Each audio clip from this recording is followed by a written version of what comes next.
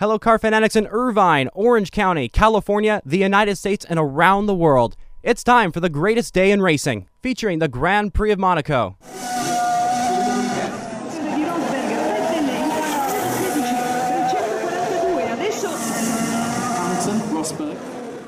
The 101st running of the Indianapolis 500-mile race.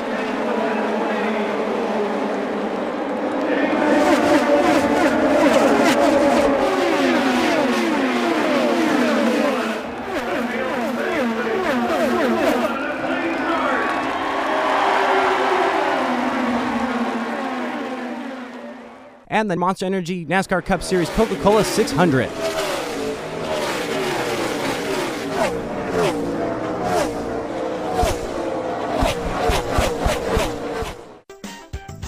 This week on Speedway Sounds, this Sunday, May 28th, is the greatest day in racing. It starts with the crown jewel of Formula One, the Grand Prix of Monaco, in the morning hours for us here in the United States. Then the crown jewel for the Verizon IndyCar Series with the 101st Indianapolis 500-mile race. The last event of the day is the longest, the Monster Energy NASCAR Cup Series Coca-Cola 600-mile race. I'll preview all of these events, going into as much detail and analysis as I have time for today. All that and more on this week's Speedway Sounds. Welcome to the greatest day in racing preview special.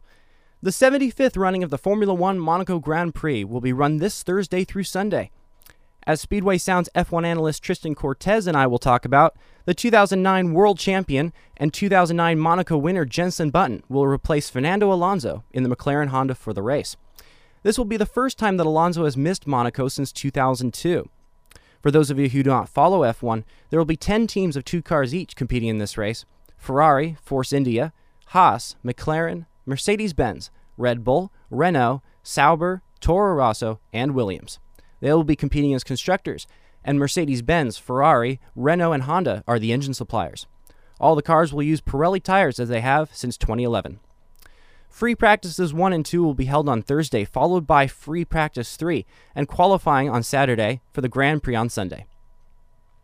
In the last 5 years of the race, there's only one winner currently still active on the circuit, Lewis Hamilton, who won last year and is now going for his 3rd Monaco win. Nico Rosberg won 3 consecutive times from 2013 to 2015, and Mark Webber won in 2012. Both of them are now retired. Sebastian Vettel looks for his 2nd win after winning with Red Bull in 2011, and it would be a fantastic one if he were to win for Ferrari this time. Looking ahead at the weather for Monaco, only a 10% chance of rain, so very likely we're going to have a dry race for the first race of this greatest day in racing. And so the 3 tires on offer from Pirelli will be the soft, the super soft, and the ultra soft, which are the 3 fastest compounds of tires. But they're also the 3 that last the least amount of time. And so with that, let's bring in Speedway Sounds F1 analyst Tristan Cortez, and this is the remainder from the interview we pre-recorded last week. It'll also have an update for the past week's events at Indianapolis and Monaco. Mm-hmm. Pretty sure he'll stay. And that's more about McLaren. McLaren wants Alonso, well, a lot more than Alonso wants McLaren. You'd got to think if it continues being the way it is towards the end of the season. Yeah, and if you look at McLaren, their chassis is really good. It's competitive. I mean, which is obviously proven by Alonso securing P7 in qualifying. So just the time that he lost was in the straights due to the lack of power. So if Honda get their act together and make the engine competitive, there's definitely a chance that McLaren could be fighting at the top of the field. Force India has been one of the better teams this season and out of the midfield. They've scored points with both drivers in every race so far, and they're solidly in 4th. Do you think they might have a shot at catching Red Bull in the long run with great reliability? Because Red Bull's had some retirements this season already. Yeah, I think Force India, they're just completely taking over that midfield. They have a really huge gap over Toro Rosso, about 32 points. So they're just up and away being really consistent with both drivers, with Perez and Ocon, and they're doing a fantastic job. Both Perez finishing 4th and Ocon 5th in Spain, so that gave him a huge boost. Mm-hmm. And yeah, I definitely think they can take the challenge to Red Bull. I mean, their goal at the beginning of the season was to make that step up into 3rd, and with the issues that Red Bull is having, I think it's definitely a possibility. I mean, you're only 19 points down from Red Bull. If Red Bull continues to struggle and Force India remains that consistency, I think definitely they could catch them and give them a run for their money. And then coming back to McLaren, Pascal Wehrlein scored points for Sauber at Spain, leaving McLaren as the only team without points out of all the teams. Has Honda stepped up their game at all in the last two race weekends? Tell us about what's been going on with the Honda engine. Yeah, well, first of all, shout out to Pascal Wehrlein. What a drive by him, missing the first couple Grand Prix of the season, people questioning his performance and his spot in Formula One. But I think he proved a lot of his doubters wrong, getting that points finish in Spain, running a brilliant one-stop strategy. He was P7, but unfortunately he got a time penalty, so he ended up P8, but still 4 solid points for Sauber, which is already more than their total in 2016 with 2. So yeah. And they only got those 2 points in Brazil. This was the penultimate race of the season. So getting these points this early is a huge plus, and really, really good job by Pascal. In terms of McLaren, Honda have not seemed to made much progress in terms of the power unit. Alonso in FP1 had a engine blowout, and when the marshals lifted that car, you could see oil seeping out of the back of the car, and it was just spilling everywhere. And he didn't get to run in FP1 or FP2, and he decided to relieve some stress by going and playing tennis. So yeah, and then Van Dorn had a tough race. Surprisingly, he didn't retire due to the power unit. He had a crash with Felipe Massa. Alonso, showing his talent as a driver, driving the wheels off of that McLaren, securing P7 and Q3. The engine just needs more work, but I haven't seen any signs that Honda is improving. I think that P7 was purely on Alonso's skill and the chassis that McLaren have. In the last couple of weeks, speaking of Honda, the very surprising news is that Honda's going to partner with a second team for next year, even though they're struggling so much. Tell us about that.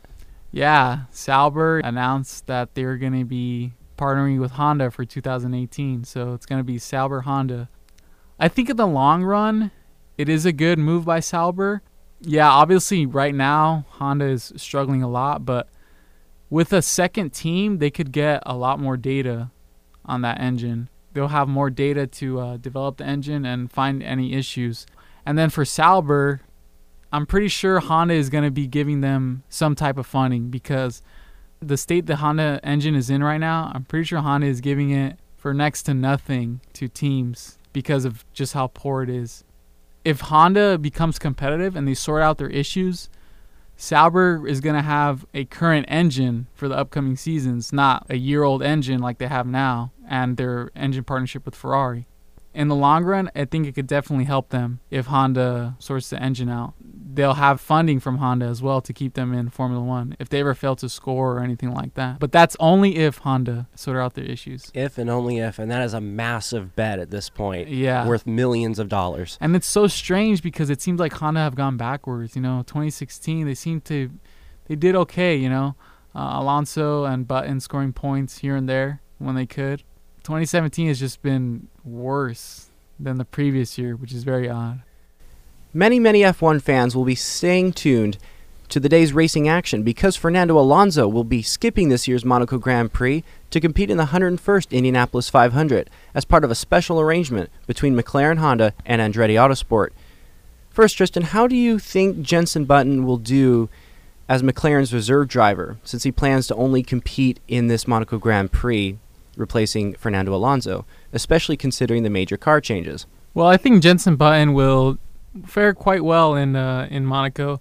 Yeah, he hasn't been racing in Formula One, but he's only been off for like 5 races since he did run a full season in 2016.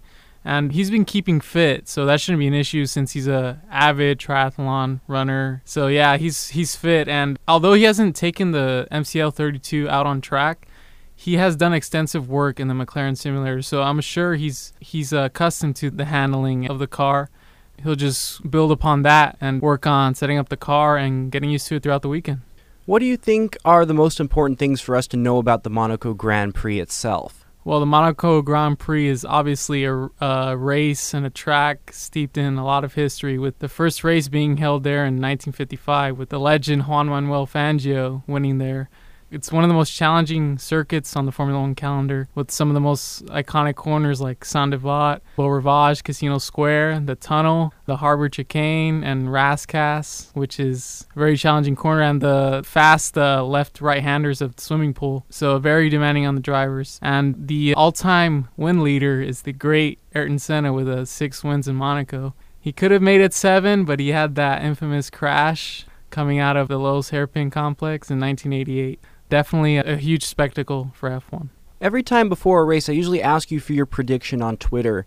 I know first practice isn't until Thursday, but do you have a prediction yet? Yes, I do, Noah. I think pole position will go to Sebastian Vettel on Ferrari. I think they'll get their setup right around the track, and they also have a shorter wheelbase than the Mercedes, so that will definitely help them around the tight corners. For the race, I'm going to say Sebastian Vettel takes the win in Monaco with Lewis Hamilton second, and I'm going to say Kimi Räikkönen in third. So a double podium from Ferrari. You don't believe in any surprise victors this time around?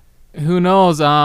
With these wider cars, I'm not sure if the drivers are going to be as daring to overtake because they're so wide compared to the 2016 cars. Maybe Force India could get into a scrap. Sergio Perez has scored a podium there in 2015, so Force India could be fighting up there for a podium. Now to the Indianapolis 500. Fernando Alonso this entire week has shown what kind of driver he is and how one can adapt from F1 to IndyCar.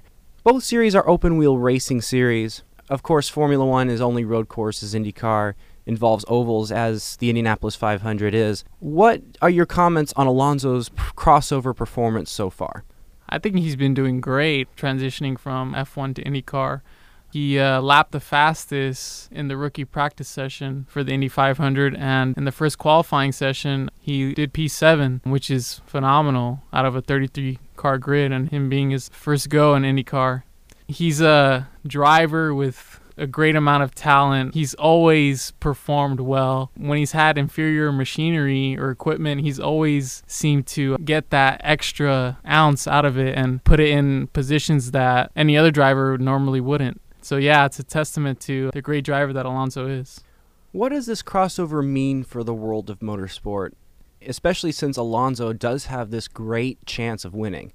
I think it has great effects on motorsport. I think it's a win-win situation for Formula One and IndyCar because a lot of the Formula One fans are going to be tuning into the Indy 500 because of Alonso's presence, and it introduces the series to a whole another group of racing fans. And for F1, I think it shows just how elite the drivers in F1 are, since Alonso can just have a go at Indy first time and do incredibly well. And Alexander Rossi as well, winning it last year, since he was in F1 for about half a season, winning it last year. That's another testament to the talent that the F1 drivers have.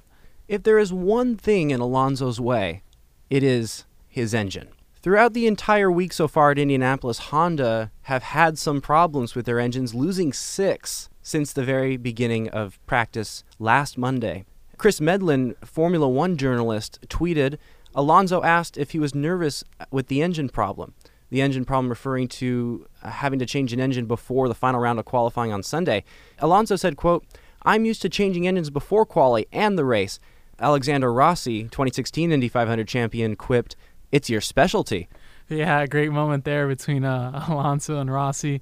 And it just seems like Honda can't seem to run away from these engine problems.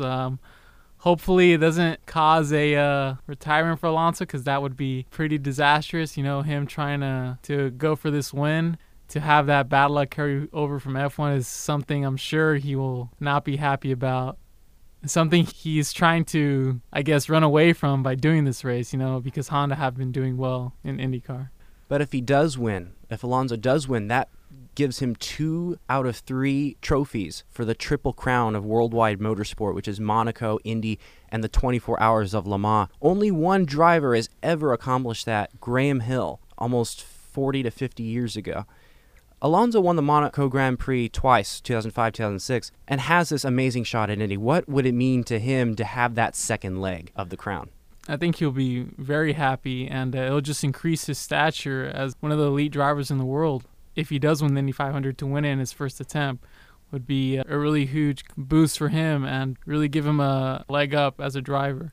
Le Mans, though, we'll see if Alonso goes to Le Mans in the near future. Obviously, with the problems McLaren Honda is having in Formula One, it's a little bit soon to say anything whether Alonso will stay in F1 or perhaps move to IndyCar or just leave F1 altogether and pursue Le Mans. And if he doesn't win, if he comes extremely close to winning, perhaps, do you think he tries it again?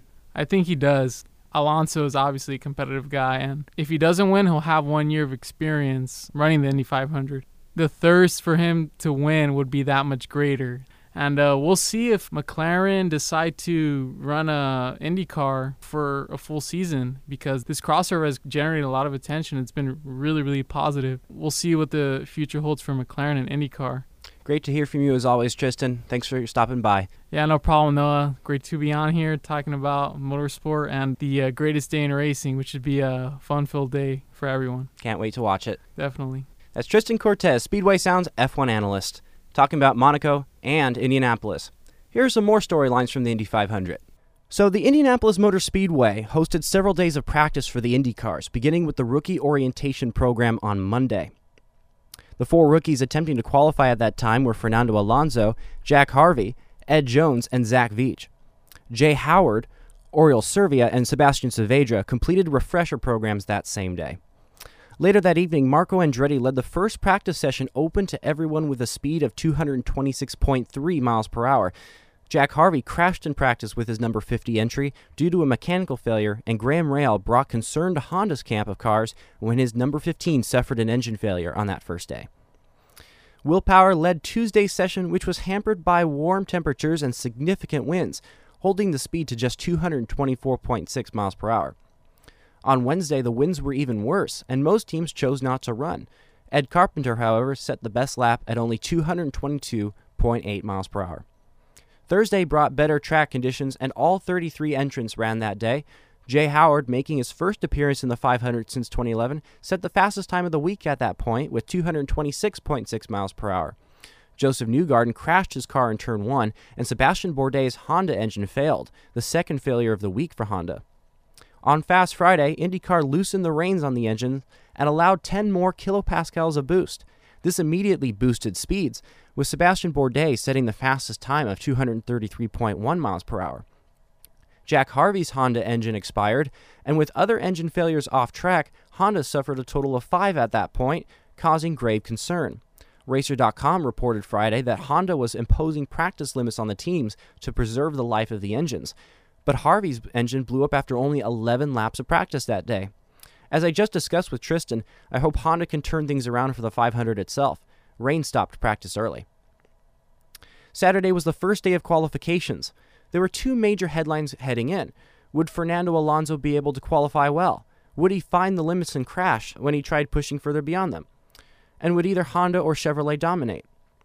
Rain caused a major delay of qualifying, which meant each car had only one attempt to advance to the Fast 9 on Sunday. That meant everyone had to guess just how hard to push their cars, how many aerodynamic flaps to leave on the car to add downforce through the track's 9 degrees of banking, and various other setup adjustments. 32 of the 33 cars made an attempt, but only 31 finished. On his third lap of 4, Sebastian Bourdais lost control of his car in turn number 2, crashing head-on into the wall in what IndyCar later announced was over 100 Gs of acceleration and at an impact speed of 227 miles per hour. Bourdais' number 18 immediately rolled over once before landing on its floor. Bourdais had to be extricated from the car and was immediately transported to the Methodist Hospital, which is well known for treating race car drivers after Indy 500 accidents. It was announced that Saturday evening that Bourdais survived, but had season-ending injuries to his pelvis and hip. He underwent a successful surgery overnight and has since made a public statement reassuring everyone that he will be all right. This crash will not only keep him out of the 500, of course, but he will also miss his commitment with Ford Chip Ganassi Racing at the 24 Hours of Le Mans in June. A little bit of personal commentary on that. It is through the incredible engineering of the safer barrier, the steel and foam energy reduction barriers, as well as the Hans device, the head and neck restraint. Also, several structural improvements made to the Dallara IndyCar chassis over the years contributed to Bourdais' survival. It is really unfortunate that the fastest driver and the fastest car at Indianapolis will not compete in the 500. At the end of the day, 9 drivers were selected to compete in the Fast 9. Ed Carpenter, who set the top speed of 230.468 miles per hour, was followed by Takuma Sato, Scott Dixon, J.R. Hildebrand, Alexander Rossi, Will Power, Fernando Alonso, Tony Kanaan, and Marco Andretti. The rest were to requalify on Sunday for positions 10 through 33. At the end of the day Sunday, Scott Dixon earned the pole position with a speed much faster than anyone else that day of 232.164 miles per hour, which is the fastest four-lap qualifying run in Indy since 1996. Unfortunately, I don't have time to go through the entire starting grid like I intended. I have to go straight to the Coca-Cola 600 for the Monster Energy NASCAR Cup Series. Last weekend was the first weekend of racing action at the Charlotte Motor Speedway with the Monster Energy All-Star Race and the Camping World Truck Series. Kyle Busch dominated the truck race last weekend, winning all three stages. And in the All-Star race, he made a fantastic pass from third to the lead on the final restart and led the last 10 laps, winning $1 million. The biggest disappointment was that even with NASCAR taking a page from Formula One and IndyCar's playbook by creating an option tire, there were only 3 green flag passes for the lead through the 70 laps. For the stages in this Coca-Cola 600, if you've been following the Monster Energy NASCAR Cup Series with the stages, there will be 4 stages in this race instead of the usual 3 in a Cup race. This means that there are 10 more championship points on offer, as well as 1 more playoff point, which will play into the strategy a lot. The stages will be 100 laps each. So 4 stages, 400 laps at a 1.5-mile track for 600 miles. Other storylines include Eric Almirola's crash at Kansas 2 weekends ago. Regan Smith replaced him in the number 43 for the All-Star race. However, a replacement for his number 43 this weekend at the Coke 600 and beyond for the next 8 or 12 weeks has not yet been announced. A couple of statistics real quick. Jimmy Johnson has the best starting position and leads all active drivers in laps led at Charlotte in both the 600 and the Bank of America 500 at 1,895. And last year, Martin Truex put on the best driving performance of his career by absolutely dominating the 600, leading more than 380 laps out of 400 after starting on pole position and scoring the victory. Before that, the previous 5 Coca-Cola 600s were won by Carl Edwards, Jimmy Johnson, Kevin Harvick, Kasey Kahne, and again Kevin Harvick. Bob Pockras reports that the same resin that was used to improve the groove at Bristol last month will be used this week on the high groove in the corners at Charlotte Motor Speedway, which means NASCAR is putting a sticky substance on the track to improve traction for all the tires and hopefully improve the competition throughout the 400 laps. A couple of concerns for Sunday include rain for both Indianapolis and Charlotte. In Indianapolis, the forecast is scheduled to be 60% chance of rain, with 40% through the time of the scheduled race start. And in Charlotte, however, at 3 p.m. when the race is supposed to start, or actually 6 p.m. Eastern when the race is supposed to start, there is a 60% chance of rain and an 80% chance forecasted overall. And so, unfortunately, that's all the time I have for on this half hour for Speedway Sounds. Follow the show at Speedway Sounds, all one word, on both Facebook and Twitter for show previews and your opportunity to ask my guests a question. You're welcome to use the hashtag Anteaters in Racing whenever we're talking about motorsport here at UC Irvine. Next week, a major update on Anteater Racing as they approach their competition in Lincoln, Nebraska. Up next, right now, Beer Ambassadors with Mikael Woodward here on KUCI. I'm Noah Stein, and thank you so much for listening. Always wear a helmet and never ever drive distracted or under the influence. You're listening to KUCI 88.9 FM in Irvine, and enjoy the greatest day in racing.